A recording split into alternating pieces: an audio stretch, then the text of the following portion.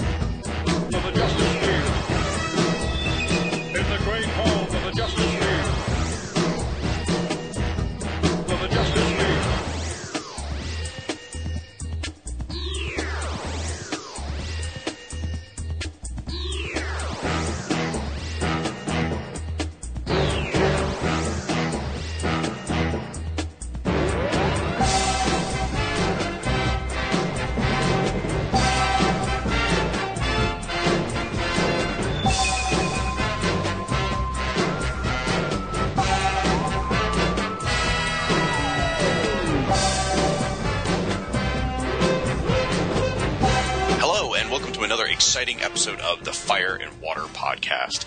I am one of your co-hosts, the irredeemable Shag. With me, as always, is the irresponsible Rob. Oh, I'm sorry. Did we start? Yeah. Oh, I didn't even know.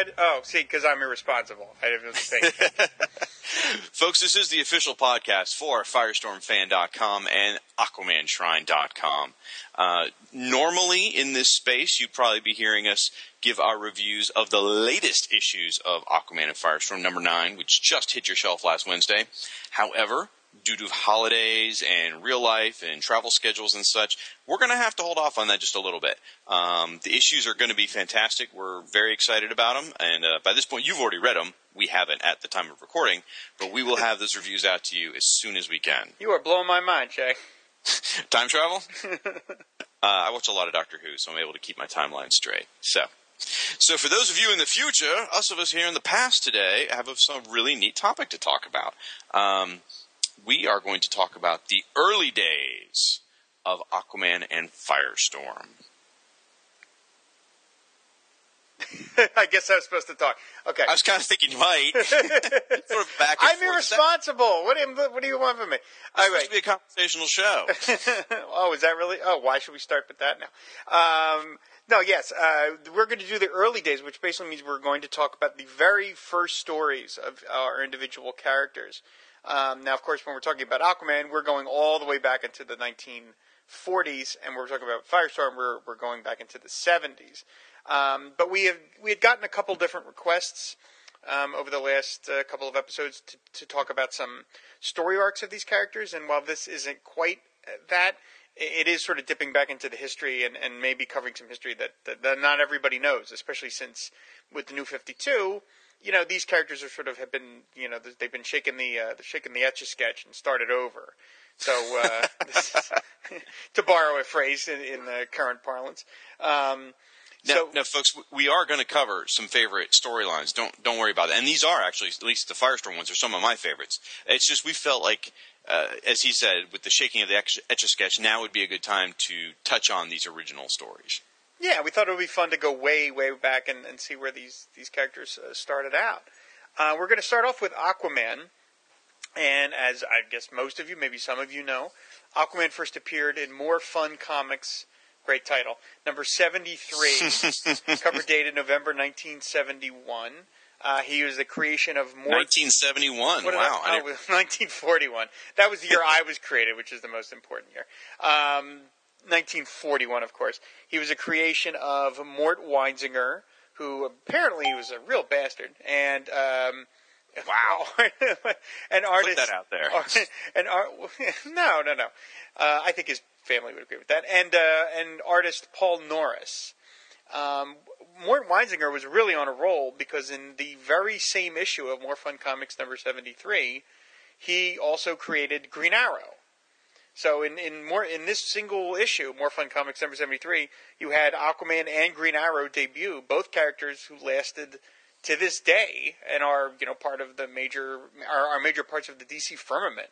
So he was really firing on all cylinders that month. More Fun Comics, like most comics were in the 40s, were anthologies, where you had a bunch of stories featuring different characters. And to that point, More Fun Comics had pretty much been the main book for Dr. Fate, which is, of course, Shag's favorite. Dr. Fate was the cover star of More Fun Comics. And he continued to be the cover star of More Fun Comics, even though Aquaman debuted. Aquaman would not get a cover on any comic book for, 18 years. So. Seriously? Yes. Aquaman did not appear on a cover until Brave and the Bold number 28 in 1960, which is the debut of the Justice League. Yeah, he never got a cover during his run in More Fun Comics or on Adventure Comics when he moved to that book. That's crazy. In the late 40s. Yeah, poor Aquaman. Cry me a river. Yeah. Boy, you really changed it up there. You were sympathetic, and then you changed it on me. I'm irresponsible. Yeah. I'm irreliable. Yeah, there we go. Anyway, we're not going to get into the detailed plots of all these stories because especially with the More Fun Comics adventures, they are sort of the same. They're basically what? I've got some specific things to say as we go through this. Well, yeah, I know. Of course you do. I'm just saying that, basically if you've read a couple of the More Fun stories, you kind of read them all for the most part. I mean, this first one is it is definitely an introduction story where, the first time Aquaman shows up, I'm going to go through it a little bit. It says our story opens as a passenger ship is being sunk by a Nazi sub. Of course, this is 1941, so, that's what's going on in the world. And the Nazis, not only do they fire on the passenger ship, they fire upon the lifeboats of the people trying to escape because they're Nazis. That's classy. Yeah, well, they were Nazis. So, but they are stopped by an arm that pops up out of the water, actually yellow-gloved. I was about to say green-gloved because I'm looking at a reprint that DC did where they recolored the gloves from yellow to green. But Aquaman's original gloves were yellow, which is sort of the demarcation point between the Earth 2 and the Earth 1 Aquaman. Anyway, Aquaman pops up out of the water. He rescues all the people in the lifeboats. He grabs the Nazi torpedo and pulls it out of the way, which is great. I just love, our hero grabbing the torpedo and forcing it in another direction. That was one of the things that this early Aquaman was kind of like. He was like much more of like kind of a ballsy guy. He was much more of a dispenser of hard justice kind of thing. Anyway, he gets the refugees to safety. He jumps aboard the Nazi ship, starts knocking heads left and right. The Nazi captain gets inside the sub. He has it submerge. Aquaman then commands a school of porpoises to drag the refugee boat to land, which saves them. The passenger ship captain asks, "Who is this man of the sea?" And Aquaman says, he asks, "What land do you hail from?" And Aquaman replies, I am from no land. My name is Aquaman." Very dramatic. And then we find out his origin, which turns out to be very similar to the origin that was used later for the sort of Atlantis Aquaman, where young Aquaman was basically a victim of his father's experiments about how to live underwater. So the father learned a way to extract oxygen from the water, and he sort of instilled that in his son and taught his son to live underwater. The captain offers a reward to Aquaman, which he turns down, of course. Of course. He heads back into the sea, gets the Nazis. One of the Nazis drops a sledgehammer on his head, which is the first of many, many times where Aquaman would be hit on the head. Was it from behind? Yeah, it's always from behind. Always from behind. It's more of a weakness than being out of the water, folks. Yeah, he really... Golden Age Aquaman being hit from behind, biggest weakness he's got. Yeah, he needed Spidey sense. The Nazis tie him up. They attach him to some weights and throw him into the ocean, which, great idea. Aquaman can't quite break the chains himself, which is, let's go past that. He commands his Finny friends to help him. They free him. He then goes back up to the Nazis, knocks them around. One of the Nazis throws a grenade at him. He catches it and throws it back, which is great, which explodes the storehouse full of munitions that the boat is carrying, and it kills most of the Nazis. Aquaman jumps back into the sea, and he's ready for further adventures. The first story ends with, much to do, yes, and Aquaman, sovereign of the sea, accepts the challenge of evil. From his lair in the deep, he rises to face new dangers and win new triumphs. Don't miss the new exploits of Aquaman coming soon in More Fun Comics.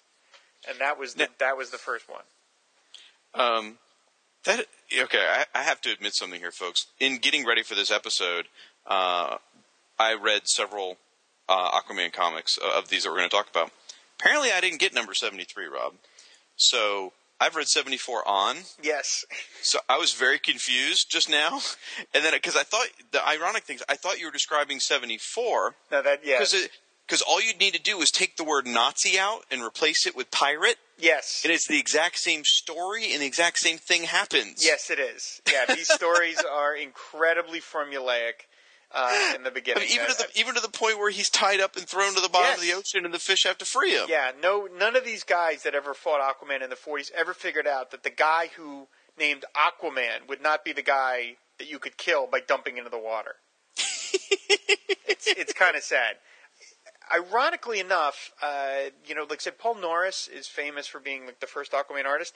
He was only the Aquaman artist for like the first 9 or 10 issues.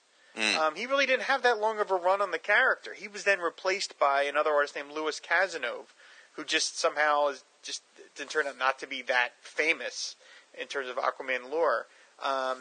Most of them in the early ones were written by Mort Weinzinger, and like as Shag indicates, they are very formulaic. It's Aquaman takes on either Nazis or pirates, sometimes Nazi pirates. Or the same pirate over and over and over and over. Yeah, with Aquaman's second appearance, he was given ostensibly a supervillain named Blackjack, who is just pretty much what he sounds like. He's just a pirate. And he's got the eye patch and the whole thing. And the funny thing about Blackjack is he's horribly inept.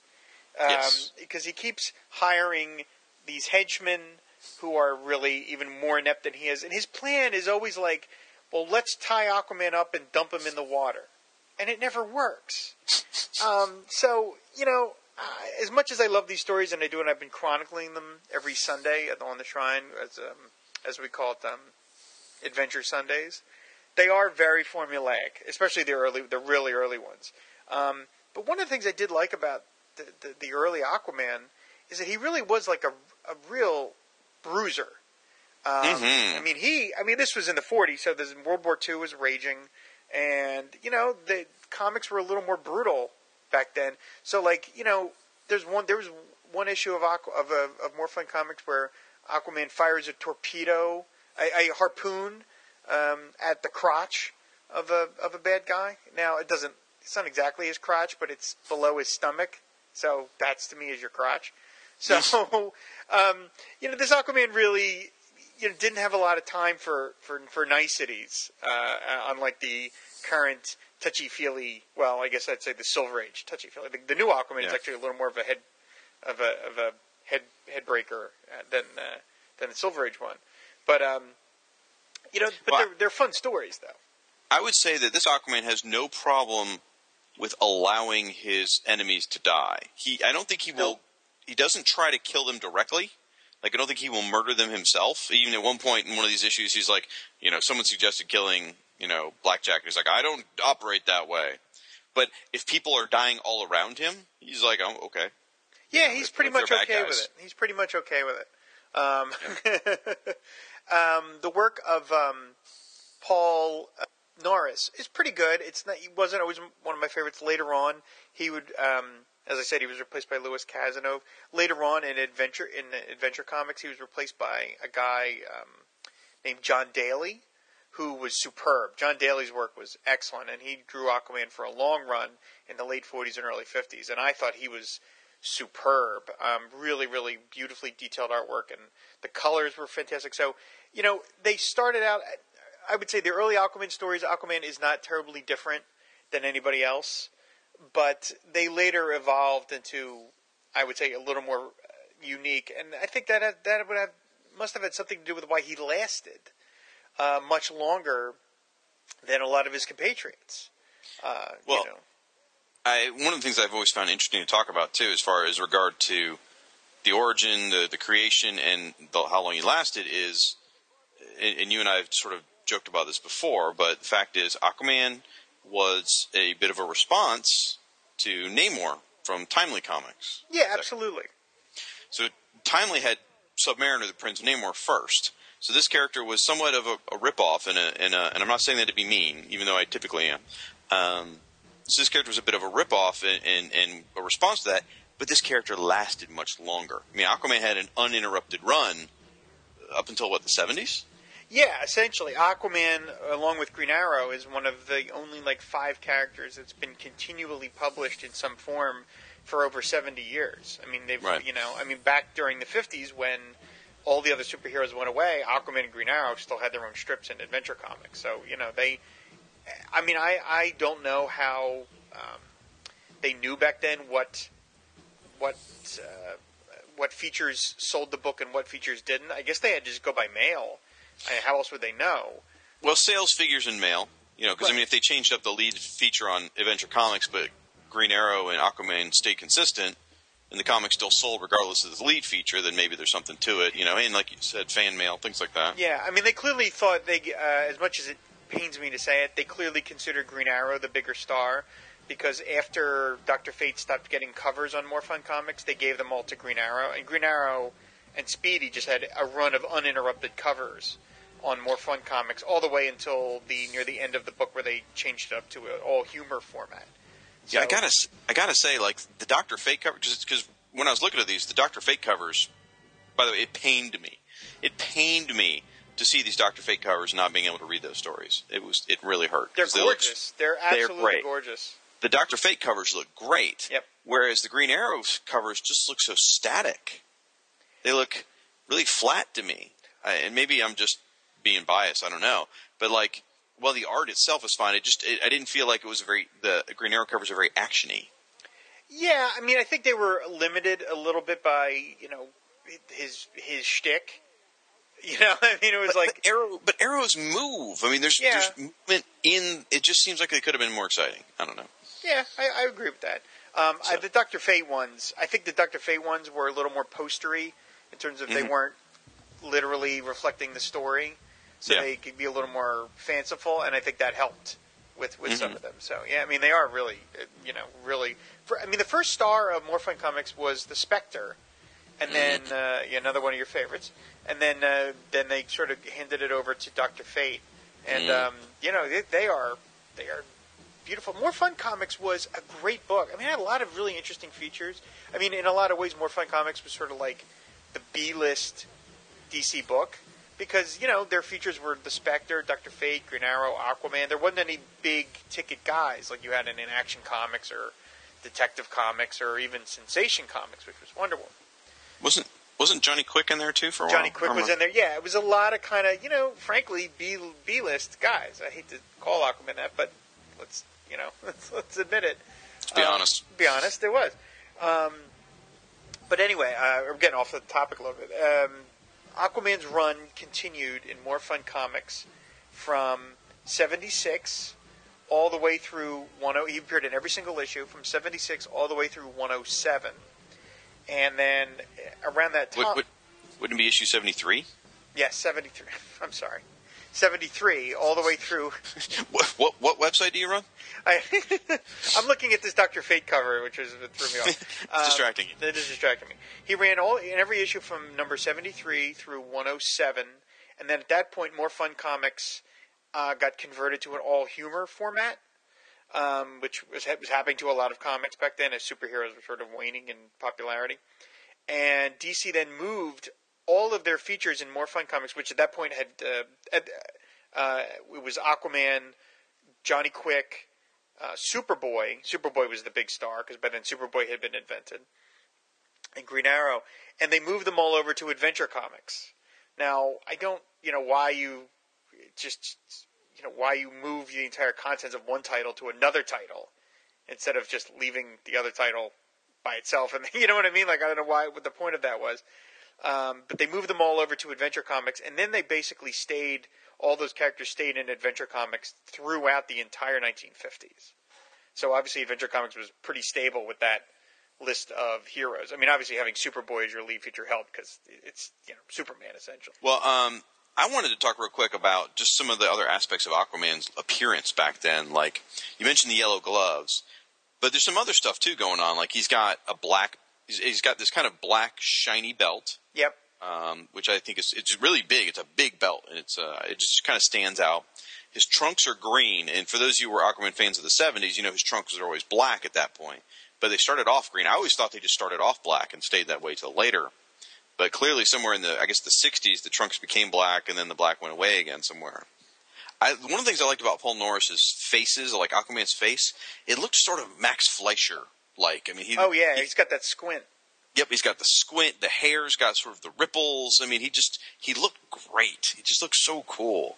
So, and then the other thing worth noticing is the fins. Aquaman's always had fins like on the back of his calves. We all know. Well, here when he was originally invented, the fins were at the bottom of his feet, so they were on his ankle, and they were yellow. Yeah. Yep. So that was interesting. It's like I've always, Aquaman wears green tights, and the fins are covered. And with his tights here, it looks like the fins are actually supposed to be yellow and sticking out of his clothes, maybe, or maybe they're part of his costume. I'm not sure. I think they're part of his costume. But yeah, there are his gloves are much more like exaggerated and sort of flayed out, which is ironically how he looks now. Yeah, he's got this sort of going back thing. to that. Yeah, I mean, what I do like about this Aquaman is that he is definitely much more of a headbreaker in terms of dispensing justice, and he's all kind of cheery about it. At the end of the story in More Fun Comics number 78, which is an untitled story, it was just called Aquaman. After he dispenses the villains, his final panel, it's him swimming away, and he goes, "Help to the deserving, punishment to the wicked. What next?" And that's the end of the story. And he had a lot of those. He ended a lot of those stories with those kinds of like, okay, now what? Whose ass am I going to kick next? And I really did enjoy that because it's taking on Nazis is pretty serious business. Well, and right before he'd always have that line, as you said, someone would offer him either a ride back to land or offer him some sort of position of power to be their leader. Like almost every issue, yes. And that's when he'd say, "No, I belong to the sea," and then he'd use that line or something like you just said. So that just cracks me up. Yeah. Every time. That same issue, the 78 you mentioned, that's the Sargasso Sea issue. I really actually, it was goofy as it was, I kind of like certain things about that one. But he in the splash page, he had a giant shell as a shield. Yeah. And I thought, I don't think I've ever seen Aquaman carry a shield before, but that looks so cool. Yeah, I know. He was much more. They were much less afraid of letting him use his Finney friends as this kind of. Like there's the famous. I'm bastardizing the word famous, but there's a More Fun story where the splash page is Aquaman literally throwing a polar bear at a bunch of Nazis. That is like, to people who only barely know Aquaman. I have gotten more email about that story where people say, "I saw this image of Aquaman throwing a polar bear. What story is that one from?" People just love that one. By the way, that is from More Fun Comics number 85. The story is The Unhappy Hunting Grounds, and it opens with Aquaman literally throwing a polar bear at a bunch of seal hunters. That's awesome. Which I love. I love the fact that, because these are guys are just murdering these seals, and Aquaman, of course, has no time for people murdering his Finney friends. So he tosses a polar bear at them. But murdering polar bears is fine. Well, he doesn't murder the polar bear. The polar bear is fine. The polar bear knocks into them and walks away, so he's fine. So, Now, I can't go without mentioning a particular story in here that does nothing to help Aquaman's reputation. It stood out. I'm sorry, I just have to. Issue 7, More Fun 75, is the first reappearance of Blackjack. Yes. And after number 74. Right, exactly. Well, I just say first because there's a lot of them. He just keeps. Well, no, but back. I mean, it's like his reappearance. He came back literally the next month. But I like too. They used to promise in the next issue box, like Blackjack returns. And the next issue it wouldn't be Blackjack, and then I got to know, has Blackjack come back in like modern times? No. He stopped appearing in the I think in the very early 50s, and that was it. I'm shocked that no one has ever used him as like a one-off. You know, Jeff Johns, get on it. That shocks me. Anyway, so there's this thing in 75 where there's this underwater diver who gets hurt, and Aquaman has to save him. Yeah. And he takes the diver back to his undersea temple.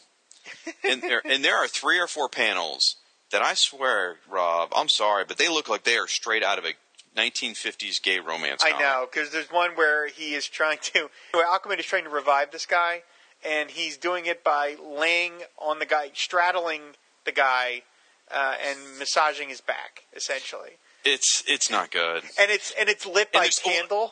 Yeah, in the foreground there's a burning candle too. It's very gothic and romantic, yeah. And the guy is shirtless, so that's another part.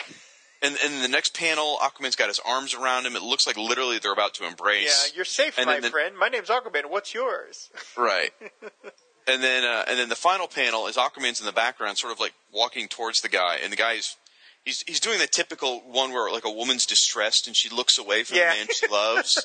I mean, I read these. I'm like, oh man, maybe his reputation started as early as the 40s. I don't know. It was the days before irony. You know, they didn't worry about that kind of stuff. Yeah, well, I mean, there's a bunch of stories where women are always making the move on Aquaman, and he doesn't have any time for it. He's always, But all heroes were like that back then. Well, I don't know. Lois Lane. Superman had Lois Lane. But I still don't think he had time for her. Yeah, but he was clearly like her. Yeah, but she was clearly like the romantic interest. Here, Aquaman is just like, no, you know. So, you know, one of the early traits of Aquaman was his, you know, one of the things I always liked about the character was his humanity towards his finny friends. And that's something that they retained, you know, through every version of Aquaman in, like, say, for instance, More Fun Comics number 105, which is Be Kind to Whales Week, written by Joe Samoxon and drawn by Louis Casanova. Aquaman takes on some whale hunters. And there's a great sequence where these whales are being kind of jerks, and like he's trying to save them, but they're attacking Aquaman as well because they're just kind of dumb whales.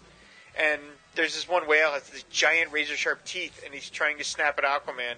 And Aquaman says, "My, what a job a dentist would have with you. Sorry, old boy, but I'm not making any appointments with your stomach." And he's just, you know, like he's not, and he grabs the whale by the tail and just sort of tosses him aside, saving his life, but sort of just being like, okay, you know, you're just being a whale, and I'm not going to take it personally. I know you're trying to bite me. It's fine. I'm still going to save your life. I'm sorry. Go ahead. Well, I was going to say, I got to say, I think maybe that started a little bit after his first couple appearances. Because in 75, he straight up stabs a shark in the heart. He does, yeah. They definitely, I think, mollified that a little bit as time went on. They realized, well, he's supposed to be Aquaman. He probably wouldn't be not quite so capricious about killing some animal life. But yeah, but there wasn't any character development in these stories. I mean, they really are just single installments. They're basically like the comics version of procedurals. You know, like everybody just starts over. But you know, as Aquaman wore on, I'm sure some level of character development had to sink in, and you know, they made him a little more, you know, a little kinder to his finny friends, as I said, and as World War II ended, he became a little less of a kind of a brutal guy. I mean, there's a lot of these early More Fun stories where he's like taking Nazis, and there's one where he grabs a guy and smashes his face into a metal cannon, which just looks like it would just crack every one of your teeth out of its head. You know, so it's just like, oh my god. So they definitely made him a little kinder and a little gentler as the late 40s and the 50s wore on, as I'm sure was probably influenced from, you know, the comics, the incipient comics code and Dr. Wortham, and, you know, tried to make comics a little less, you know, a little less objectionable to parents. Well, we saw that with Superman and Batman, too. I mean, they started off pretty hardcore. Right. By the way, you mentioned the Nazis. I got to read this. I actually wrote this down. It just cracked me up so much. My favorite dialogue in all the issues I read here is he's battling a Nazi, he's arguing with a Nazi. The Nazi goes, "You dare bandy words with me, you Yankee pig? This is..." Okay, that's my bad German accent. "This is your payment." Slap. Aquaman gives him an uppercut and goes, "And this is your change." Yeah, I know. And now that this has come to trading wallops, we'll operate on the barter system, giving you good measure. Blah. He had a lot. Yeah, he was. That was awesome. He was full of retorts. He really was Aquaman. I guess the one sort of final thing I wanted to mention just about this is about these stories are, unfortunately, these More Fun stories have never been reprinted anywhere. The only two that have ever been dusted off anywhere were the first one, More Fun number 73, which was reprinted in a book called Secret Origins, which was from the 70s, actually the early version of Secret Origins, where DC reprinted the Secret Origin stories of their heroes. And then when DC was doing their Millennium editions, where they were reprinting some of their more famous comics, they reprinted More Fun number 73, and then they reprinted later More Fun number 101, which is the first Superboy, which is why they were reprinting it. Aquaman just sort of got carried along for the ride there. But those are the only two More Fun stories that have ever been reprinted anywhere. Even when Aquaman reprint editions have been published, which is like the archive edition, they started with the Adventure Comics run by Ramona Fradon. And the showcase books start with the Adventure Comics stories drawn by Ramona Fradon. DC has never seen fit to reprint any of these stories. And Totally true. yeah, and the one little PS I'll add to this is because I guess it's relevant, is I got, a couple of years ago, I got an email from the physicist, Dr. James Kakalios, who writes those Physics of Superheroes books. And when he was writing the second edition of his the Physics of Superheroes book, he wanted to do a chapter on Aquaman. Oh, wow. And he wanted the page featuring Aquaman tossing the polar bear. And I had to tell him that basically that's unavailable in any sort of high-res, form. At the time it was. I have since found it in the some of the more darker, shadier corners of the internet. But at the time, that story was pretty much unavailable. So I gave him I gave him some suggestions as to what other stories you could use for that book, which he ended up using, and the Shrine gets mentioned in his book as one of the more proudest things about the as Aquaman Shrine got mentioned in the Physics of Superheroes book. I remember that because he contacted me too. Because he was either trying to get in touch with you or he was trying, because I had run the Image one time too over on Once Upon a Geek. Yep. I remember that now. Yes. Those More Fun stories are sort of impossible to find. But if you go to the Aquaman Shrine and you go to the sidebar, you click on the logo for More Fun Comics, and you will see a listing and a review of every single issue of More Fun Comics that Aquaman appeared in, and the one-off appearance he had in World's Finest Comics in 1942. Oh. I don't know why he's in there, but he is. There was just this one-off appearance of Aquaman by Mort Weinzinger and Paul Norris. Was it like a little 8-page adventure? Or? Yeah, well, it was pretty much like the same story you would have seen in More Fun Comics, except just a different adventure. I don't know why they had an extra one or something. What was the first time Aquaman ever ran into another pre-existing superhero? He never did. Never. Just Justice League? No, well, in the 50s in Adventure Comics, he crossed over with Green Arrow. Okay. But that was until 1955 or something. But basically, the Golden Age Aquaman never ran into any superhero. The closest thing he ever got is in one issue. I wish I could sort of had it in front of me, but he mentions Batman in one panel where he swings on a rope and kicks a bad guy, and he goes, "What does Batman have that I don't?" or something like that. That's the only. Gotcha. That's the only time they ever even acknowledge that there are other superheroes in this universe. And even then, that's you could argue maybe he was talking about reading Batman comics or something. Yeah, could be anything, right? For some reason, Aquaman was not deemed worthy enough to be included in any team because you had the Justice Society, which was sort of definitely the marquee characters plus Hourman, and that was me. I guess we won't be doing a Fire and Sands of Time podcast anytime soon. You guys, Rex Tyler hate mail coming your way, buddy. He's a superhero as drug addict, please. So, Pharmacist. So you had, basically the big ticket heroes in the Justice Society, and then you kind of had the B-level guys in leading comics, which was the Seven Soldiers of Victory. And that was Green Arrow, Shining Knight, the Crimson Avenger, Stripesy, and the Star-Spangled Kid. For some reason, Aquaman was not deemed... Aquaman would have fit in perfectly with the Seven Soldiers of Victory. He would have been perfectly... But for some reason, he is just completely like his own thing, which of course Roy Thomas kind of used later on in All-Star Squadron for being the reason why he's not even part of the All-Star Squadron, which was just Aquaman is just totally like a rogue guy, mostly at sea, keeping to himself. So, well, it became a running gag. Yeah. In All-Star Squadron, and then he shows up in the very last issue of All-Star Squadron before Crisis wipes it all out. He shows up just in time to be immolated out of continuity. So thanks, Aquaman. But anyway, the more fun stories and the adventure comic stories are a lot of fun, especially, like I said, later on when John Daly takes over as artist. I think his work is superb. That is a guy who I wish there was more information on, because he is way underrated.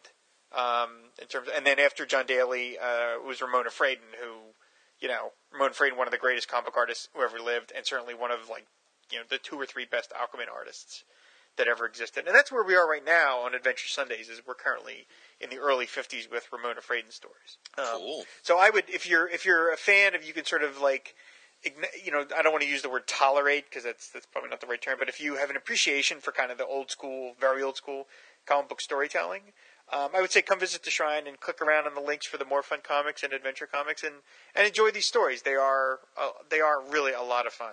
So. Yeah, you just got to come at it from a different mental perspective. Like when I was, say, 22, 23, I had a hard time reading Golden Age comics. Even now they're not necessarily my favorite, but I will tell you, out of Golden Age comics I've read, I'd say these Aquaman ones are a little more engaging than some other ones. I think they're fine, and if you come at it from the right perspective of just understanding this is what comics was back then, and this was fun entertainment for kids, I think anybody could enjoy it. Yeah, I said obviously kids really appreciate it because Aquaman managed to last. Flash and Green Lantern and Hawkman did not last, and Aquaman did. So that's pretty amazing considering how big of a star Flash and Green Lantern were back then. So yeah, and also with these, they're only like 8 pages. So whereas some other Golden Age comics that were longer, they had a lot of filler. Oh yeah, yeah. These Aquaman stories go down. They're tight. Yeah, they're like candy, I mean, before you could, and when they move on to later, I mean, the early stories were like 8 or 9 pages.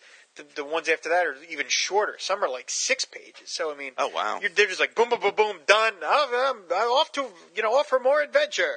So it's like they're like Aquaman, stay and be our leader. No, yeah, they're like there's cartoon, 2 panels right there. Yeah, exactly. They're cartoon shorts. They're over for you now. And so anyway, they're a lot of fun, and we encourage you to check them out. So it was kind of neat for me because I was reading these 70-year-old comics on my Nook. Isn't that great? It was just such a weird experience. The future. We're going to move on. So we're going to jump, of course, a couple of decades ahead. 35 years into the future. Yes, the 1970s. Or 35 years into the past from today. Ooh. Dead square in the middle. Oh, my. I didn't realize that. Firestorm is, right now, he is half the age of Aquaman. A little math fun for you kids at home on your way to math camp for the summer. Okay. Wow. Firestorm, the Nuclear Man, came out in December of 1977. It's cover dated 78 because of the way comics work, but he came out December 5th or 6th. Facts are a little blurry on that. But it was 1977. And the first issue came, there were some house ads leading up to it, so folks knew it was coming. And it was part of this DC explosion where there were a lot of new books out there. And those of you who know your history or listen to last issue of the Fire and Water podcast where Jerry Conway Last issue of the Fire and Water Water episode of the Fire and Water podcast where Jerry Conway talked about the DC implosion. You know that it was a short-lived time. So what we're going to cover today is we're going to talk a little bit about Firestorm the Nuclear Man number 1 through 5, which was his run, and then it got canceled. I mean, you talked about Paul Norris having a short run on Aquaman and being known, well, Al Milgrom had an even shorter run on Firestorm, really. Yeah. But incredibly influential for the rest of the Firestorm's history. And then I think, Rob, we're going to touch on the unpublished number 6. Is that right? Yeah, I went and dug that up in anticipation of this episode because I knew that there was an unpublished 6th issue and I wanted to read it. So I've read that one as well. Cool. Now, the nice thing about this, whereas Aquaman, the More Fun comics have not been reprinted, these have, and very recently. So for the first time, I guess it was last year, they collected these in a trade. It's just called Firestorm, the Nuclear Man. And I've probably missaid that 3 times already on this show. Nuclear. Nuclear? Nuclear. Am I getting it right? Yeah, nuclear. Fantastic. Okay. anyway, you can get it through your local comic shop. They might still have it on the shelf. If not, they can certainly order it for you because it is, as I understand, it is still available. Yeah, it's still currently in print. Yep. So it's good stuff. Good stuff. So we'll jump right in. The first issue is called "Make Way for Firestorm." Now, I'm not going to go page by page or anything here, but the general gist of it is that it's kind of hard to tell this first issue because if you're listening to the show, you know at least the basic origin of Firestorm. So I'll kind of jump around them. I mean, the gist of it is Ronnie Raymond is a teenager who's just moved into town, and he wants to impress this girl named Doreen Day. By the way, please take note of the alliteration. Ronnie, Raymond, Doreen, Day, Cliff, Carmichael. It's everywhere. Before you go ahead, I just wanted to mention before I forget this. I know that part of the shtick of Firestorm that it was supposed to read a little bit like a Marvel comic. Yes. A DC version of a Marvel comic. And right there with the not that DC didn't do alliteration, but Stan Lee made it into an art. And, so right there you've got Ronnie Raymond, Doreen Day, right. Doreen Day and Cliff Carver. That reads like a 1965 Marvel comic. Oh, yeah. Jerry Conway was very purposeful. I mean, everything in this thing was done very intentionally. Yeah. And again, last episode, and I don't want to belabor it if you did listen to it. If you didn't, you should go back and listen to the last episode, the interview with Jerry Conway, just because it's, even if you're not a match head, if you're more of a waterlog, it's still an interesting. That is still not approved, that name, by the way. When we get to the listener feedback, you might see something different there. Anyway, anyway, if you go back and listen to the Jerry Conway interview, I mean, it's just even if you don't like Firestorm, it's still an interesting interview about the creative process of comic books and that era. But he does talk a lot about how Firestorm was supposed to be a Marvel character in the DC universe. It's very much a Spider-Man sort of analog, except if Flash Thompson had been bitten by the radioactive spider rather than Peter Parker, that kind of concept. So the gist is Ronnie Raymond wants to impress this girl named Doreen Day. So he joins this gang of people that are supposedly protesting a nuclear power plant that's being developed. A brand new one's about to open. And turns out that this gang is actually a bunch of hoodlums. And they break into the power plant and are setting bombs to blow it up. Well, the man in charge of the power plant, and again, I am shortcutting this simply because you guys probably know this story. The man in charge of this new automated power plant is Professor Martin Stein. He sees this trouble. He goes down there and, essentially he's like, quit this ruckus, get out of here. And they punch him and knock him out. And meanwhile, they knock out Ronnie too. So they leave Ronnie and the professor up against the explosives on the nuclear pile, and it detonates. And they are transformed into Firestorm, the Nuclear Man. And they absorb all the radiation, they build a costume, and they go off and beat up the terrorists from blowing up another plant. That's the gist of it. There's a lot of other stuff I want to talk about in it, but that's kind of your overall plot. Most surprisingly, you've got this incredibly colorful Spider-Man sort of esque cracking wisecracks and, really enjoying loving his power superhero. And yet throughout the first issue, there is no supervillains in this comic. No, just a guy with really horrendous mutton chops. Mutton chops and crazy permed hair. I mean, he is such the 70s, funky hoodlum. It's hilarious. I don't know if you noticed the organization. Did you notice the name of the organization that this protesting nuclear power group is? No, what was it? The Coalition to Resist Atomic Power. The acronym for that, not mentioned in here, would be CRAP. Jerry mentioned. I never noticed. Social commentary. Right. I never noticed till Jerry mentioned it to me. I'm like, oh my gosh, that's hysterical. So because one of the hallmarks of Professor Stein's power plant was that it was supposed to be one of the safest power plants ever built. It was fully automated, fail-safe. It was all this impressive safety involved. So the only reason there was ever a problem was there was a set of explosives there. That's what caused the problems. There was nothing wrong with Professor Stein's design. So I do like that the very first time we see Professor Stein, he's got a big old honking pipe in his mouth. I mean, he looks like you remember the Church of the Subgenius back in the 90s? Oh, yeah. He looks very Church of the Subgenius with, his hair slicked back and the pipe and all that. It looks great. Superman even makes an appearance in the first issue in the form of Clark Kent. Clark Kent's actually interviewing that 70s guy we talked about. Oh, that's right. For WGBS. Yeah, and Superman, of course, appears in an issue of this early series. He appears in the next issue. In fact, you're absolutely right. The next issue. That's right. Yeah. Mm-hmm. So, there's a lot of things embedded in this story that are done really quite well. I mean, you really get a sense right off the bat for who Ronnie is. That he's the jock who's not stupid. He actually knows some school stuff, but he just can't get a break. He's got this guy in school named Cliff Carmichael who is a total douche. I mean, I'm sorry, he is. He is, yeah, he is.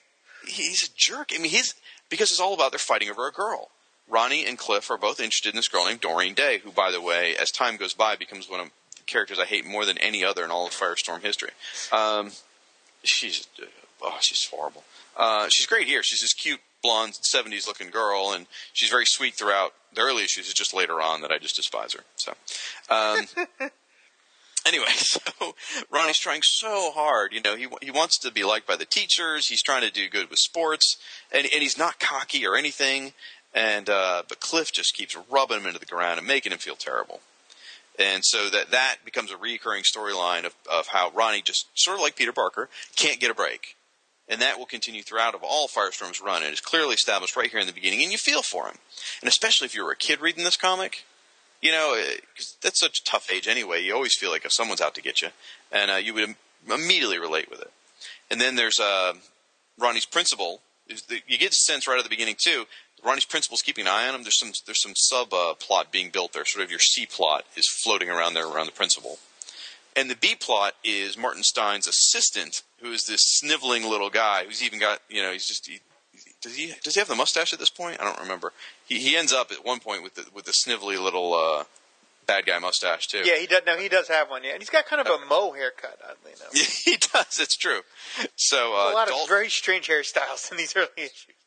It's the 70s. Life was different back then. It was an awkward time. Was the Moe haircut a big thing in the 70s?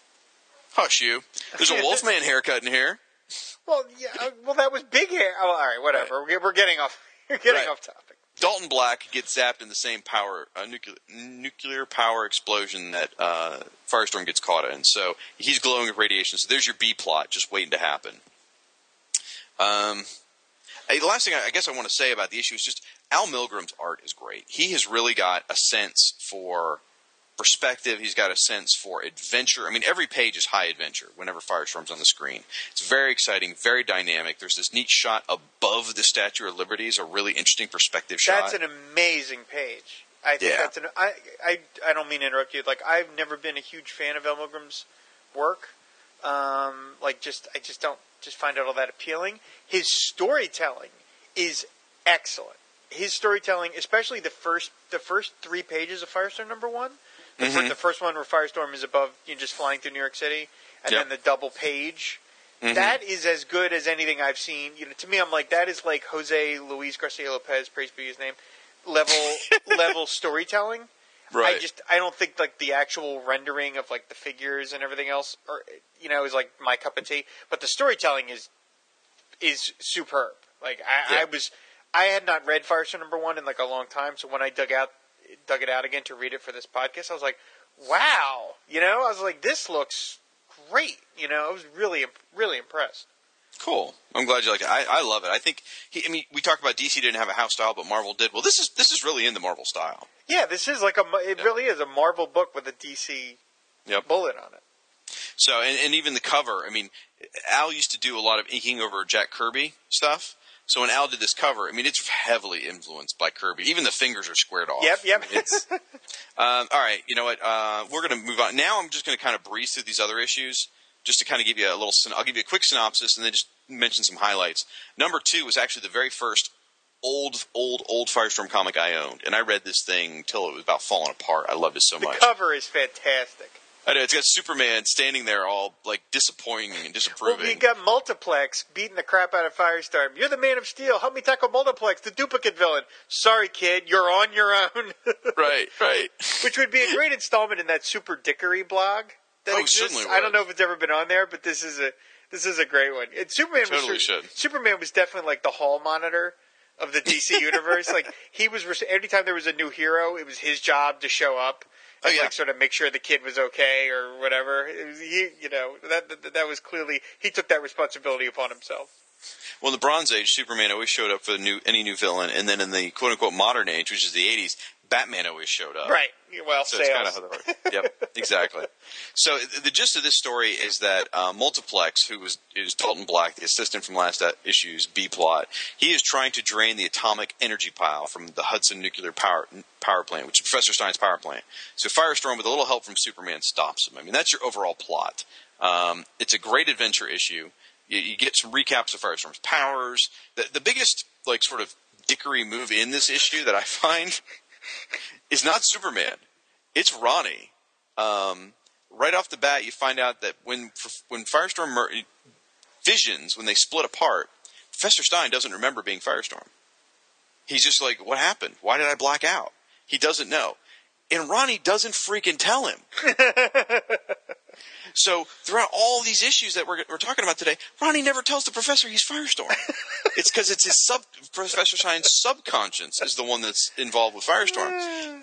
So I mean, like, wow, Professor Stein starts becoming an alcoholic by the end of the story, and Ronnie still doesn't tell him. It's horrible. Maybe Cliff Carmichael was right.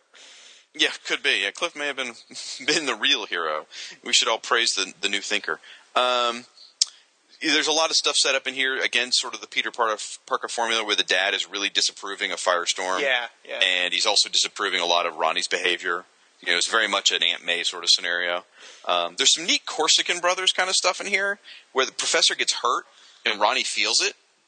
And that they don't do that often in Firestorm. Even, you know, every once in a while they would do it throughout the years, but I kind of liked it early on, and I think that would have been a neat plot if they sort of continued that. Yeah, I never remembered any of that from, like, the Firestorm comics in the 80s. Like, that just was not something I ever remembered happening. And one more thing I want to mention about this issue is the art on this one, I feel, is stronger than the first one in that... Different inkers. Exactly. It's Bob McLeod. Yeah, the first one was Klaus Janson inking Al Milgrom, and then you've got Bob McLeod on the subsequent issues. And I think Bob McLeod is one of the greatest inkers of all time. I just love him. I think he's a great inker. Yes. And Yes. He's a strong. He sometimes overpowers a little bit, but that's okay because he's that good. My partner in Ace Kilroy, Dan O'Connor, worked as Bob McLeod's assistant for many years. Oh, wow. That's why Dan is probably as good as he is, partly. And, yeah, probably. One thing I wanted to mention, I did want to mention about this issue, just as a sort of a ancillary thing here. There is an ad for Hostess cupcakes. And it's ad featuring Superman. Now, one of the rules that Hostess, or DC had, I think it was Hostess had, was that because everybody remembers that the Hostess ads, featured one hero, shilling for Twinkies or cupcakes or whatever. The rule was the hero in the ad could not be the star of the comic book. Oh, I see. You couldn't have a Batman Hostess ad and a Batman comic book. I guess they just thought maybe that was confusing, and it was. Now they've got Superman here, but Superman has a big chunk to do in this issue, so it kind of reads funny. So if you read page 9 and you've got Superman flying around, and then the next page is him saving people from a falling elevator and giving them cupcakes at the end, you're a little like, wait, is this okay? What part of Firestorm is this? Well, that happened on his way to help Firestorm. Okay, yes. Exactly. But you could see that the rule obviously fell through the cracks when it came to guest stars. Right, totally. Well, we can put any Hostess ad in the Firestorm book because it's Firestorm. Firestorm is not appearing in any Hostess ads. But then it's like, oops, we forgot that Superman's in this comic as well.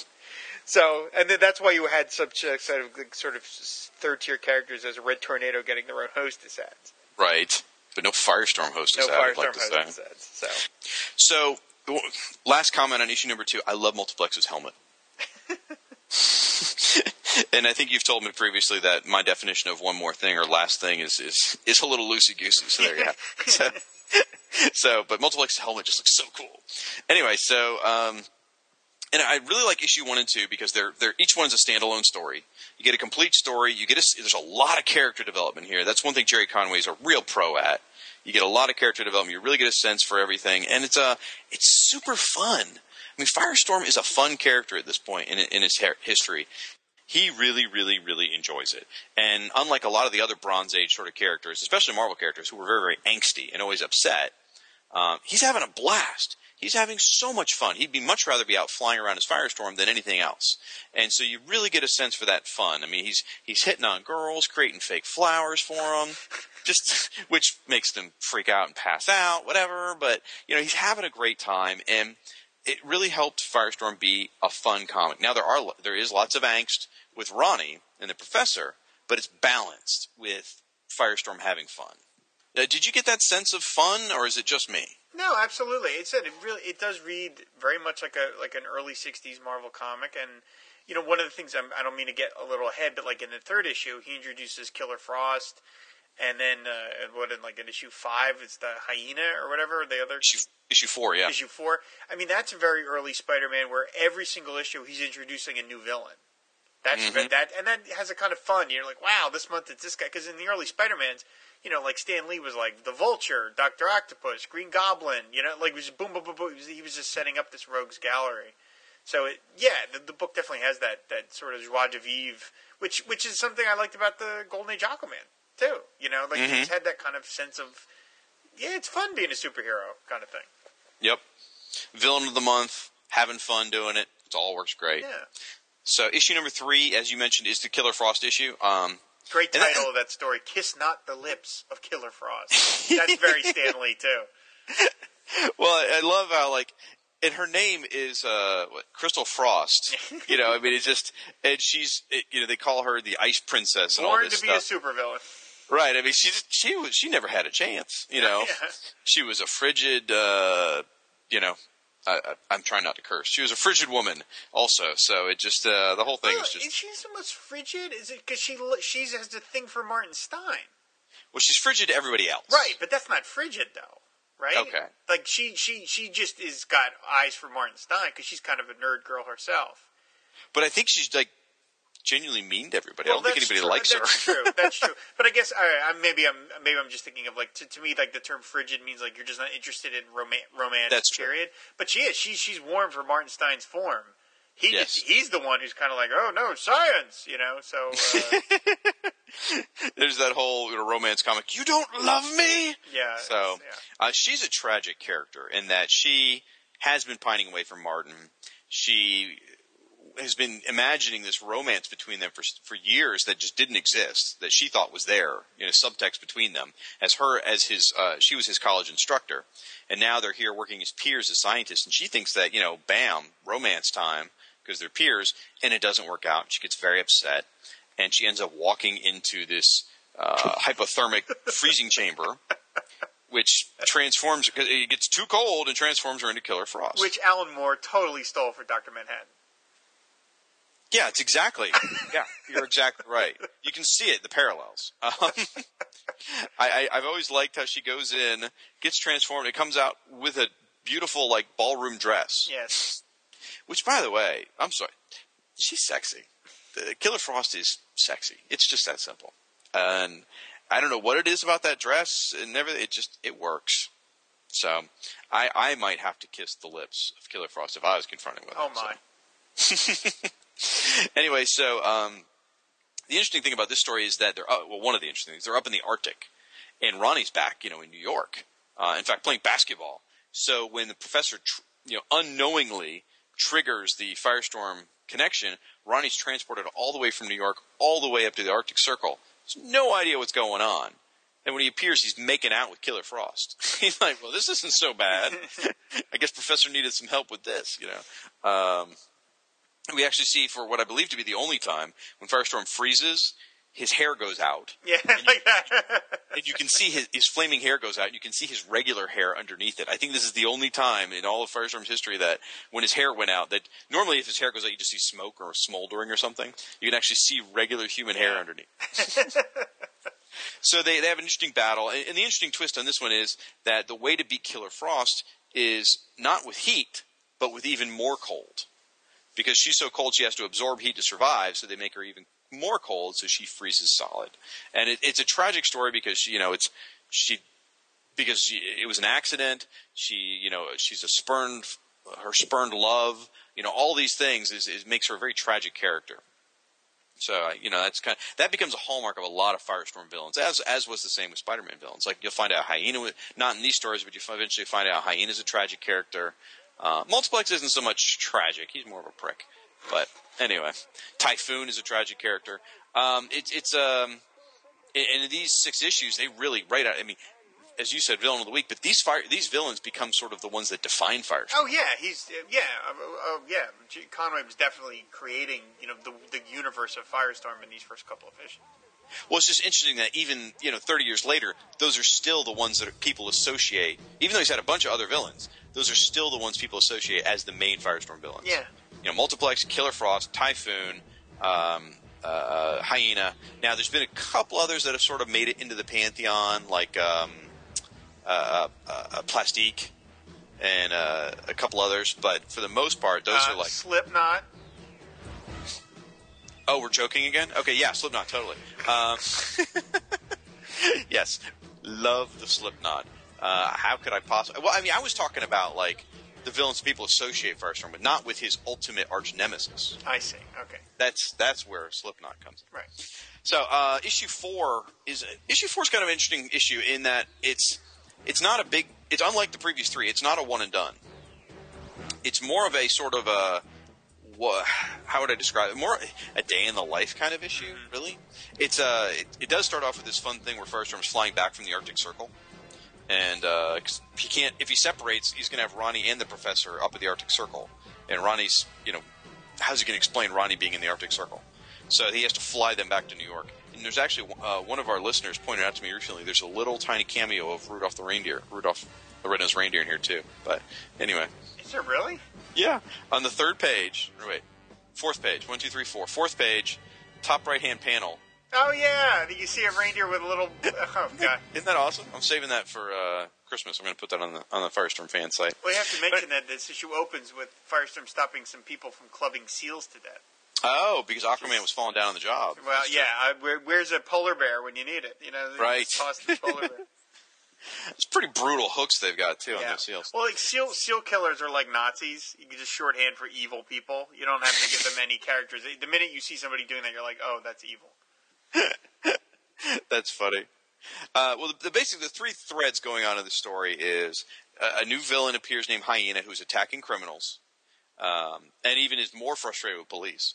You see Ronnie struggling to balance his secret identity and Firestorm, and the Professor is trying to cope with his blackouts. Which is so horrible for the guy. And by the end of the issue, Firestorm is confronted by Hyena, and you have your first cliffhanger ending. Call me the Hyena, hothead. Right. Firestorm's about to do battle with Hyena. Then you go to issue number 5, which has probably my favorite cover of the run of the original series. It's got Firestorm and a multiplex on each side, and Ronnie and the Professor screaming, heads floating above.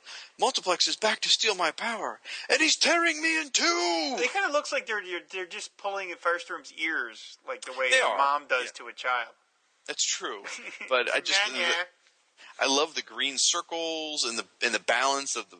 It's just a well constructed cover. So, and the colors are vibrant. Mm-hmm. Just tell me you love it and behave. So, all right. So you get a great battle. Issue number 5 is they're battling Hyena. He battles Hyena, then he battles Multiplex. And meanwhile, we're finding more and more about this group called the Shine Mob Family, and that's a B plot that becomes more. Actually, well, since this is really technically the last issue of Firestorm, that plot disappears for several years and comes back in the Fury of Firestorm series. But that plot gets picked up again. If you consider the issue that got canceled, number 6, it actually gets picked up in number 6 as well. And this is actually an extra long story, too. It is. This is when they were making an effort to do longer issues. This one's, 44 pages, I think, or something like that? Well, the comic itself is 44. The Firestorm story is 25 pages, but this was in an era when comic stories were like 16 pages. That was like the height of how much ads were jammed into a book. Yeah. And it's a good fight between Hyena, and you kind of get a sense that where Firestorm's sort of out of his element when he's fighting a very physical foe. Because, he's able to blast stuff from a distance and all that, but when you get someone who's right in your face, you've got a problem. Right. And also, there's something here. I've never talked about this. I've never blogged about this. It's something that I've noticed when I read it. I think, and I've never even asked Jerry Conway, I think Jerry Conway was going to go a different route with Hyena than he ultimately did. Like, when this story ends, we still don't know who the Hyena is. If you're a clever reader, you can kind of guess, and then in the flashback up to years later, they reveal who the Hyena is, and that it's a sort of a werewolf transformation thing. Mm-hmm. But here, I think it was supposed to be somebody in a costume. Because Hyena actually says, I built these toys for special occasions. Diamond-edged claws vibrating at ultrasonic frequency. Of course. Which implies a, constructed suit. Right, yeah. So I think that Conway was going to go with that was somebody inside the suit. And I'm not going to tell you guys who. It's a surprise. You'll have to read the trade. Who is the Hyena?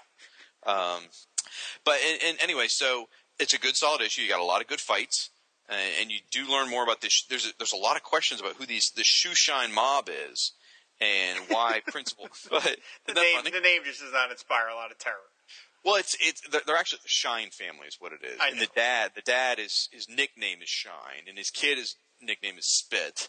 And they're very ridiculous 30s pinstripe suit mafia kind of folks. Yeah. Or I guess if this was Marvel, they'd call them the Magia. Yeah. Stan was always afraid of a hit being put out on him, so he called them Magia. That was so confusing to me as a child. It's like, what's the Magia? What are they talking about? I know. And then in here, this is when Professor Stein starts drinking heavily, which becomes a real issue later when he becomes an alcoholic. It's all because of his blackouts. It's all Ronnie's fault. Thanks, Ronnie. Right. So anyway, you get a great battle with Multiplex in this one. And this is, every time you've seen Multiplex always transforms, just splits into two guys, so he goes from 1 to 2. Here, Multiplex absorbs so much energy, he splits into like thousands of beings. And the fun thing about Multiplex is that as he absorbs energy, he only has so much mass. So when he splits, he becomes a little bit smaller. And his little tiny multiplexes. There's these little tiny ankle-high multiplexes, like, gnawing on his ankle biters, literally. Collect them all. Right. So they look like a bunch of action figures attacking Firestorm. It's really, and Firestorm's drunk in here too, because the half that's Professor Stein is hammered. So Firestorm's struggling not to, belch or puke on anybody. So, and the issue ends with Multiplex and Hyena agreeing to team up. They're going to team up and get Firestorm. And that is where it ended for us readers, as us match heads, until we were able to read this lost issue recently.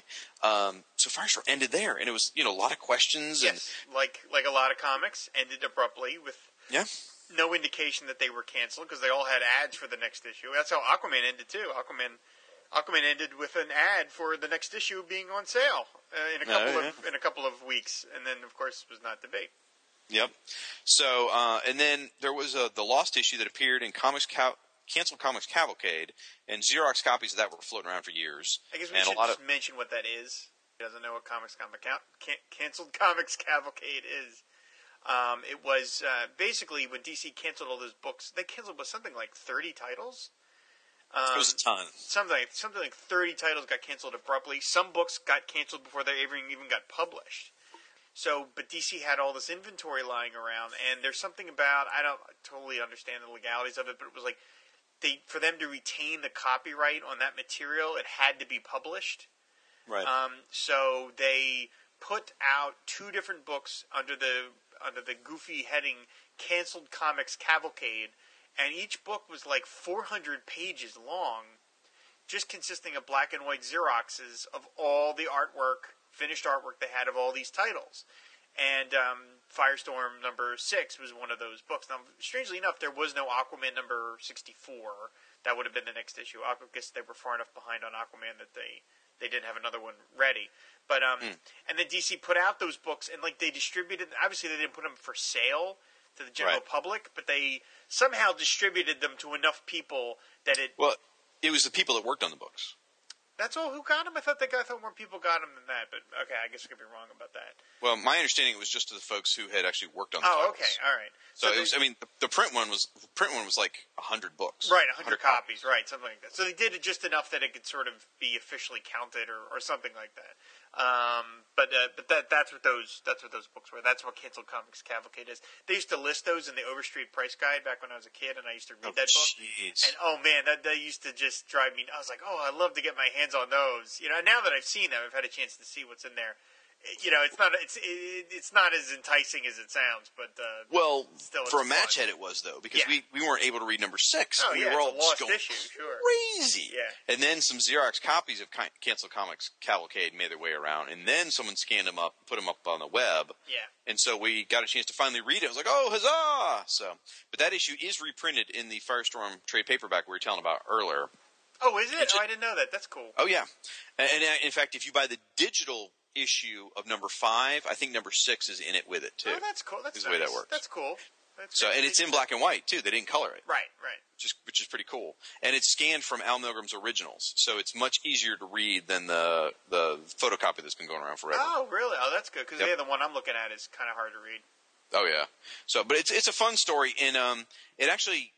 It's sort of it is out of continuity, because two major things happen in here. They have their final showdown with the Shoeshine family, and Typhoon. Shut up. And and Typhoon is created, and in both cases, that happens later.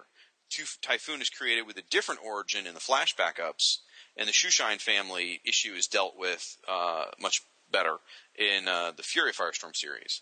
So, while it's a fun read, and you really should, if you've never read it and you're a Firestorm fan, you should absolutely seek out the trade to read it, because it's got lots of, I'm not even, it's just fun. Go read it. That's your homework assignment. Either download, I think it's Firestorm number 5 digitally to get number 6, or go ahead and buy the trade, or read it online, whatever. But that's your homework assignment. Read it, give us a book report, and we'll talk about it. 6 pages, double spaced. Yep. Typhoon's always been one of my favorites. I love Typhoon as a villain, so it's really great to see a different origin for him here. And the covers, is the cover in here too? Oh, the cover's not in here. Al Milgrom did a cover for this thing, which is gorgeous. In fact, I put it up on Firestorm Fan. He let me put a scan of it up there, and I was feeling fruity, so I colored it myself. And I love that cover. It's good stuff. So, in the next issue box promised the Reptile Man. Yeah, that's. I'm really sorry they never got around to doing that. That sounds fun. Well, for Jerry Conway's sake, I'm glad they didn't, because if you listen to the interview the last time, you'll know that what he was planning was he reused the character he was planning for Firestorm in Batman, and it became Killer Croc. So I don't think Killer Croc would have made him as much money being a Firestorm villain as it did as Batman. That's a good point. That is a good point. I just want to see a villain called the Reptile Man. That just sounds fun. The Erectile Dysfunction Man? Yeah. What? Anyway, so that is Firestorm's history, the early days of Firestorm. Fun stuff, all the adventures, very clean, very family-friendly, very fun stuff. In fact, I've let my 12-year-old read some of them. He thinks they're fun. It's good times, Good, solid Bronze Age comics. Couldn't ask for anything more. With that, Mr. Rob, I think we're going to go to break. Is that right? Yeah, we're going to wrap that. That wraps up the first segment, and you're going to enjoy some public service announcements when we come back. When we come back, we're going to do listener feedback. Woohoo! All right. See you in a minute, guys.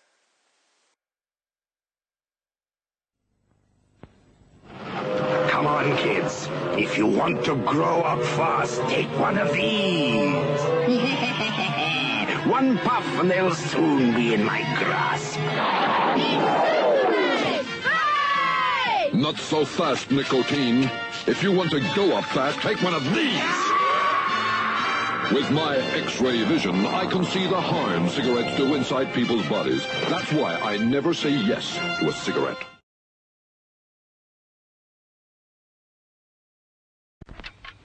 A ticking bomb means trouble for Batman and Robin.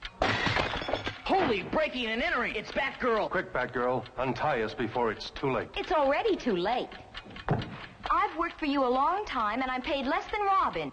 Same job, same employer means equal pay for men and women. No time for jokes, Batgirl. It's no joke. It's the federal equal pay law. Holy act of Congress. If you're not getting equal pay, contact the Wage and Hour Division, U.S. Department of Labor. All right, folks, we're back from break, and now it's time for Listener Feedback! Well, folks, we have got a good, as always, you guys are amazing with the amount of feedback you guys give us. I was thinking today, I was like, okay, well, we've talked about this is the steam with fire and water, and I started thinking, what can we call the fans? Because Firestorm fans are match heads, and Aquaman fans are waterlogs. No, they're not. What would fans of the show be? And I'm like, they'd be steampunks. I'm like, oh no, that would not go well. So we'll have to think about that. All right. Anyway, we got lots of feedback. We're going to go through this. I think today we're probably going to focus a little more on the letters. We got some great letters that I'm itching to read, and so we're definitely going to mention everybody. Don't worry about that. I'll just jump right in. We got some great feedback as always from our our Finny friend Diablo Frank, who by the way wants a nickname. He wants me to call him the Dubious Frank. I'm not sure. I think he's got to earn that. Anyway, he casted his vote for once, as he put it, because I talked about the Spectre in one of the previous episodes. Because I guess the Spectre and Water podcast is one way to go after Firestorm gets canceled. Any day now. Excuse me, he wrote any minute now. Oh, God, he wrote any minute. Oh. That was pretty brutal, Frank. That hurt, man. That hurt, brother. Besides, if we change the show to we wouldn't change it to the Spectre and Water podcast. I think we'd call it the Ectoplasm and Water podcast. Right, because then we could cover Gentleman Ghost, too. Yeah. Which has been our goal all along. Right. Sorry, Luke. It's ours. Our good friend Russell left us a comment, too. Thank you for that, Russell. He said that we make him laugh. So I laugh at Rob often. So I'm right there with you, Russell. Got some feedback from Daniel Cynical Adams. He listened to the Jerry Conway interview. He got a bone to pick there. About Jerry's opinion of the Punisher, we should say. And completely fair. If you go on over to Aquaman Shrine, you can check that out. He's got lots of numbers and things like that, which is great. A spirited defense of the Punisher movie. Yes, it was. It was very. So, and by the way, Daniel Cynical Adams is our superhero who has written our closing theme for the Fire and Water podcast. His band, I should say, the Bad Mamma Jammas. And they also have done our theme for the Who's Who podcast. So, yeah, awesome. He is him and the band are masters of coming up with these wonderful ditties for the shows, and we thank him again very much for them. They are tremendous, those themes. You guys are awesome sauce. So, quick comment from Luke I wanted to read here. It says, Shag, this is on Firestorm Fan. Shag, your enthusiasm for Fury Firestorm is slowly becoming infectious. I'm going to pick up a few issues this week when I run over to the comic shop and give the book another try. The proliferation of Firestorm is an interesting premise and one which we know will eventually lead to an explosive confrontation of many megatons or megadeaths. And I'm already reading and enjoying Aquaman, so no persuasion needed on that front. The new storyline sounds 9 ways of insane, like the Best of John stories usually are. I'm loving all the listener feedback you guys get. See, we told you, it is a fan-favorite segment of the show. We weren't lying. Clearly, there's a lot of love out there for both Aquaman and Firestorm. As I said earlier, the enthusiasm is infectious. And then he goes on to, he discusses how he's really energized about DC Comics again, and I think that's great. And I totally agree. I'm energized about DC Comics as well. And that, I didn't say his name right. That was from Luke Giaconetti. Going to go through our Twitter supporters real quick here. The first two I got to mention, wow. Wow. After we did our review of the issue 8, Ethan Van Sciver, the gentleman behind, the driving force behind Firestorm up to this point, who just joined Twitter, by the way, he wrote, Shag, you are so polite and professional on your podcast. You do great work. That blew me away. It was an incredible compliment. Clearly, he doesn't know me well enough. I'm insecure enough to point out that he mentioned that you are polite and professional on your podcast. Well, I mean, you don't like Firestorm, so there you have it. And Joe Harris came back, the current writer of Firestorm, and said, agreed, thanks for the support, man. So let me tell you, folks, I am over the moon. I thought that was incredibly kind of them. Thank you, guys. And they rubbed salt in the wound by addressing it to the Aquaman Shrine as well. I think it was just a Twitter reply where everyone involved in the thread shows up. So just quit your whining, okay? You're the guys who work on the Aquaman book are like I don't know, calling you at home and like hanging out with you, sending art via friends. You know what? You're fine, okay? Just shut up. I don't get to communicate with the people that work on Firestorm very often, so this is my moment, okay? Can you just be happy? I'm trying to. Can you just be? Why do you have to ruin all the good things I have? I'm trying to draw you out so you're not polite anymore. Fine. All right, real quick, running through other folks that help support us on Twitter. Thank you. Ronnie Ling at Captain Ahab 1313. Paul Bowler, Professor Allen, Hector Negrete at Bauhaus 45. Rhett Kahn at Claymation Howl. Love that. Lee Novak at Lee Novak 16. Randy Caldwell, Mr. Perturbed. Corey Hodgson at Higher Rock. I never know how to say that. Higher Rock. Raul Cotto, who used to be Raul Cotto, verified, but now he's just Raul Cotto, and he goes by Mas Fuego. Luke Dabb from Dabb Creative, our friend who's wrote the song in the middle of one of our previous shows. La Sueve del Nerd, which is great. Glenn Walker, who goes by Mansura. El Perrin, I'm not sure. I guess that's how you say that. Yeah, I would say. And who goes by El Perrin, and Joey Garza, who goes by G Garsden 3. So, and we've also got some friends over there on Facebook who's been supporting us. We really appreciate that, folks. Keith G. Baker, Kevin Culp, Andy Campbell, Rob Pazzi, Carlos Mucha, Corey Hodgson again, Tristan Hendricks, Wagner Oliveira, I think is how you say it. Mm-hmm. He's been all over Facebook supporting Firestorm Fan. I can't thank him enough. He's been great. Giancarlos Nurko and Manjit Dangel. Over on Google Plus, none of you people. What the hell happened? You're really undercutting your whole defense of Google Plus as a thriving social media platform. Rob told me like Google Plus is like a whatever you call it, tumbleweed land. Now, I will say other Firestorm Fan posts have gotten support. Don't get me wrong. You guys have been, those of you who have been supporting other Firestorm Fan posts on Google Plus, I appreciate that, but I really need you to say something about the podcast just so we can rub it in Rob's face. Okay? Google Plus, the Slipknot of social media platform. All right. Come on, G-Plussers. Back me up. All right. We've got some mentions on some other blogs. DC Bloodlines, as always, has been kind enough to mention us in his direct currents. Thank you for that. Dubious Frank.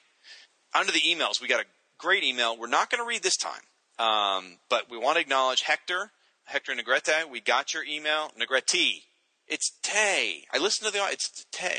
Anyway. Negrete. Hector Negrete. Okay. I'm sorry, man. I am broken inside. That's all there is. Just know that. Anyway, Hector sent us this great email about the Superpowers line in Mexico.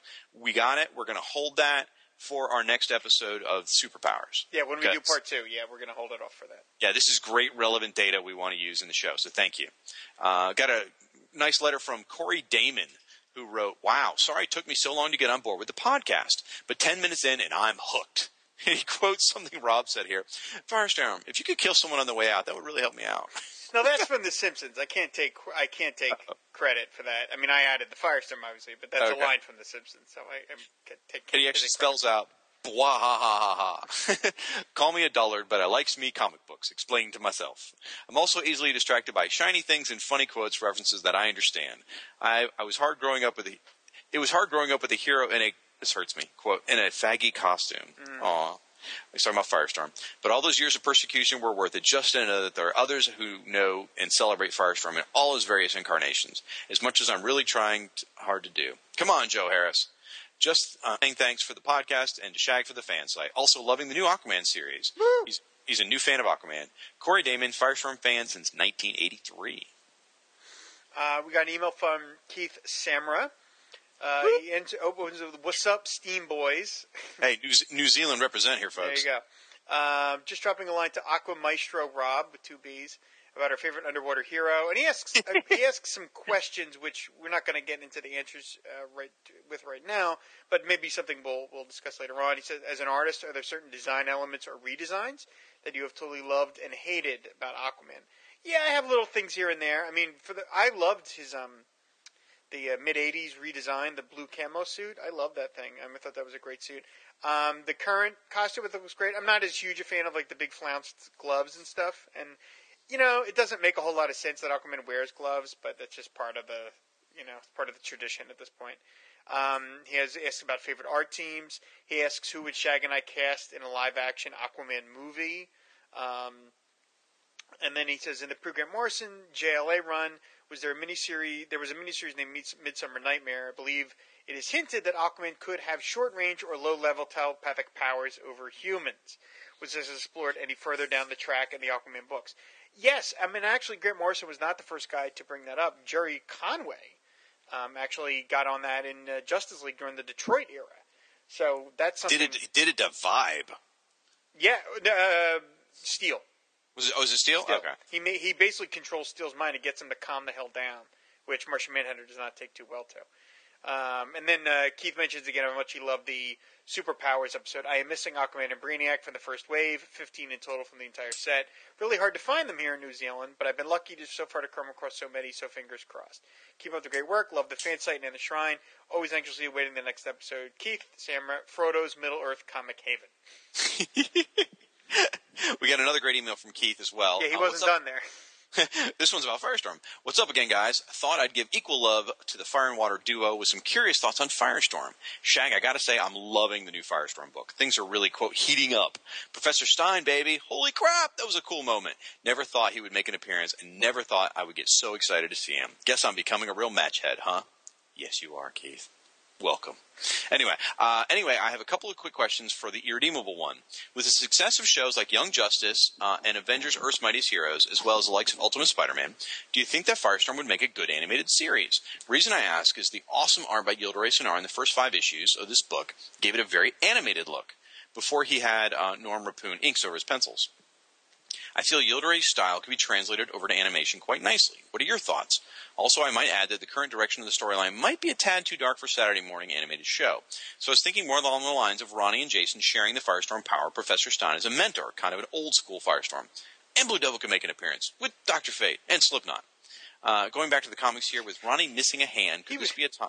He was really trying to butter you up there. He was. Well, he knew he'd get right on the show. That's for sure. Going back to the comics here, with Ronnie missing a hand, could this be a time where Firestorm learns to use his powers on organic materials? And could Ronnie transmute himself a new hand? Totally jazzed about the Firestorm series, loving each issue, and loving each episode of the podcast, guys. Always looking forward to the next episode. Stay cool, ride the flame, and fan the wave. Yes, I know I always write that backwards. I'm in New Zealand. Cut me some slack. Take care. Keith, Kal-El, Samra. Real quick answers. Firestorm animated show I think would be a lot of fun. I would probably lean more towards the classic version, but I like your idea of bringing Jason into it. So having Ronnie and Jason as Firestorms with the Professor being a guide would be a great idea. Because I think you're right. I don't think they could do the darker storyline they're doing right now. Oh, no.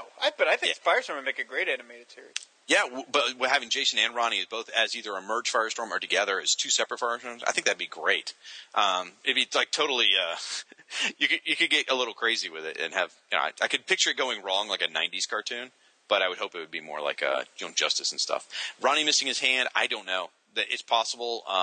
It's a good question. He's definitely getting it back because he's got it on future covers, so I'm not sure what's going on with that. So we got to move on in time, due to time here. We got 2 more emails left. Jack Dower, his subject line is, God help me, I'm becoming a full-fledged waterlog. See? There's the validation right there. Rob and Shag, you guys are my second favorite podcast, right after Raging Bullets. What the? You're going to start with that, man? Yeah, really? Really? Come on. I've been an off again and on again, mostly off again, Aquaman fan, until Rob, Jeff Johns, and Brave and the Bold showed me how outrageous the Sea King really is. Yeah, in that order. I am now fully waterlogged, and I want a pet octopus. Shag, your passion for Firestorm convinced me to try him out. Thank you. I'm really liking it. What's your favorite non-political Firestorm run? I'm really interested in reading more. Since I'm now a waterlog for life, if I really start liking Firestorm and become a match head, would I put myself out or become Steam or something? Until Slipknot runs for president, make mine the Fire and Water podcast. Signed, Jack. P.S. I love the Superpowers Penguin figure. I love that, yeah. That's a sickness, Jack, right there. But people really feel the need to defend the Superpowers Penguin figure. We did bash on it, so. But you're right. Anyway, quick thing, because we don't have a lot of time, but I will say, go find Fury of Firestorm, number 14 through 18, and pick up annual number 1. It's a great story. It would make an awesome trade. It involves the creation of Firehawk. You get to see Multiplex again. You get to see a new villain called Enforcer. There's the Shoeshine family. As much as it's a joke in the stories we were talking about before, it gets handled quite well here. And it's a great story. So issue 14 through 18, annual number 1. Pick it up. You won't be disappointed. And then we got one last email from Lil Foamer Jeremiah Germ Parker. Meanwhile, back at the Aqua Cave. Hey, Shag and Rob. Little Foamer Jeremiah. Blah, blah, blah, I already said that. I read your blog too, Shag, but you don't have any cool membership cards, so Rob wins another one. Just wanted to it's Rob with 2 B's. Yeah, well, at least Shag is polite. I just wanted to let you guys know what an awesome job you're doing and that I'm eagerly waiting the next episode. I've been a huge Aquaman fan my whole 22 years of life. Even though I have only just started collecting comics, I've always had a love for the character. I always get excited when I find a comic I don't have. I have a long way to go. I also wanted to thank you, Shag, for introducing me to Firestorm. I have known about the character but never really got into him. The New 52 is my first Firestorm comic, and I have to say I am enjoying it. It is a little confusing, but I am enjoying the ride. There you go. I think I would like the pre-New 52 Firestorm a little better, but I'm interested in seeing where they go with it. As for Aquaman, I pretty much have to stop myself from drooling all over it. It's just such a pretty book. I've been drooling myself over the guys themselves. When I go to cons, I actually drooled on Joe Prado once. It's not pretty. I do have That's just dirty. I do have a question for Shag, though. We have heard Rob talk about his favorite Aquaman moments, most recently the shot of Aquaman pulling the ship to the safety in the storm. I was wondering, what are some of your favorite moments of Firestorm and why? Until next time, fan the flame, ride the wave, and tie the slip knot. Jeremiah Germ Parker. These folks really know what to put in their emails to get read. Really, seriously. Clever folks. Man, I have to think about that. An absolute favorite Firestorm moment is tough. I'll tell you, some of my favorite artists, I think, that have created the most iconic moments probably are Pat Broderick. It's not a slight against Al Milgrom or anyone else, but Pat Broderick sort of defined the Firestorm look in the 80s that made him so popular. Raphael Kayanen, and then probably Tom Mandrake for the Elemental era of Firestorm. That's when I default, those are who I go to. That's not saying that anyone else isn't any good, because I don't like to make a top 10 list because that puts somebody at the bottom, and I don't think there are any artists of Firestorm at the bottom. They're all great. So, but if you're looking for the iconic Firestorm moments, it's probably going to come from one of those 3 artists. All right. And Vert iTunes, we did not get any new review on iTunes, so Shag and I are going to die broken men, but that's fine. Now, we have 38 reviews on our iTunes page, which is great. That's like a lot of reviews. So that's a great start. Yes. That's a great start. So throw the iTunes reviews, folks. That way we can get more Matchheads and Waterlogs finding the podcast and listening as well.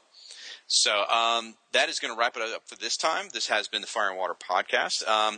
Next time we're going to cover issue 9s. Issue 9s will be next. Yep. So if you can find us on the web, you can find me at firestormfan.com. You can find me on Twitter and Facebook as well under the same names and Google+. And God, people, G+ers, stick it to Rob. In fact, you know what, everyone? Go to the Aquaman Shrine on G+, and please make a comment. The comment from November 2011 that says, hey, we're on Google+, and it's the only thing out there. Feel free to say hello on the Aquaman Shrine, please. Anyway, Rob, where can they find your little site that apparently doesn't care about G+? Hey, we just opened a page on Friendster. What do you want? Friendster? It's never. Okay. Anyway, you can find Aquaman Shrine, of course, at aquamanshrine.com on Facebook and on Twitter. And I also just wanted to mention this one other thing.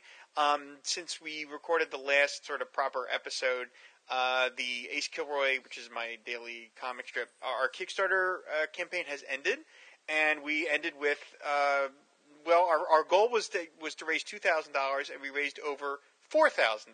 Wow! So we finished at 200% funded. That is thanks to the contribution of a good number of very generous foam members, of which Shag is one. So I have to thank everybody for that, and everybody who spread the word and just helped get the word out. Got the message out about Ace Kilroy, and now we are, we did really well, and we're very, very happy about this. So thanks everybody. Thanks to everybody who pledged, and for everybody who spread the word, and including Shag, who did a tremendous job of helping me with that. So I appreciate it. I'm just glad to help. It's a great strip, and I want to see it succeed. I want to see you succeed, old buddy. Thank you very much. So. Anyway, that's going to wrap it up for this episode. As I said, we'll be back in a couple of weeks with the number 9s. Until then, I guess we have to fan the flame and ride the wave. Bye, y'all. Bye. Aquaman and Firestorm fighting crime together. Soak 'em down or burn 'em up. No one does it better. Whenever you find trouble, they'll always be there to catch them in a bubble or even torch their hair. They stand for truth and justice in sea, on land, and air. Firestorm and Aquaman, they make a super pair. Aquaman and Firestorm, super friends forever. Yeah! Don't smoke. It doesn't make you grown up. It makes you a loser.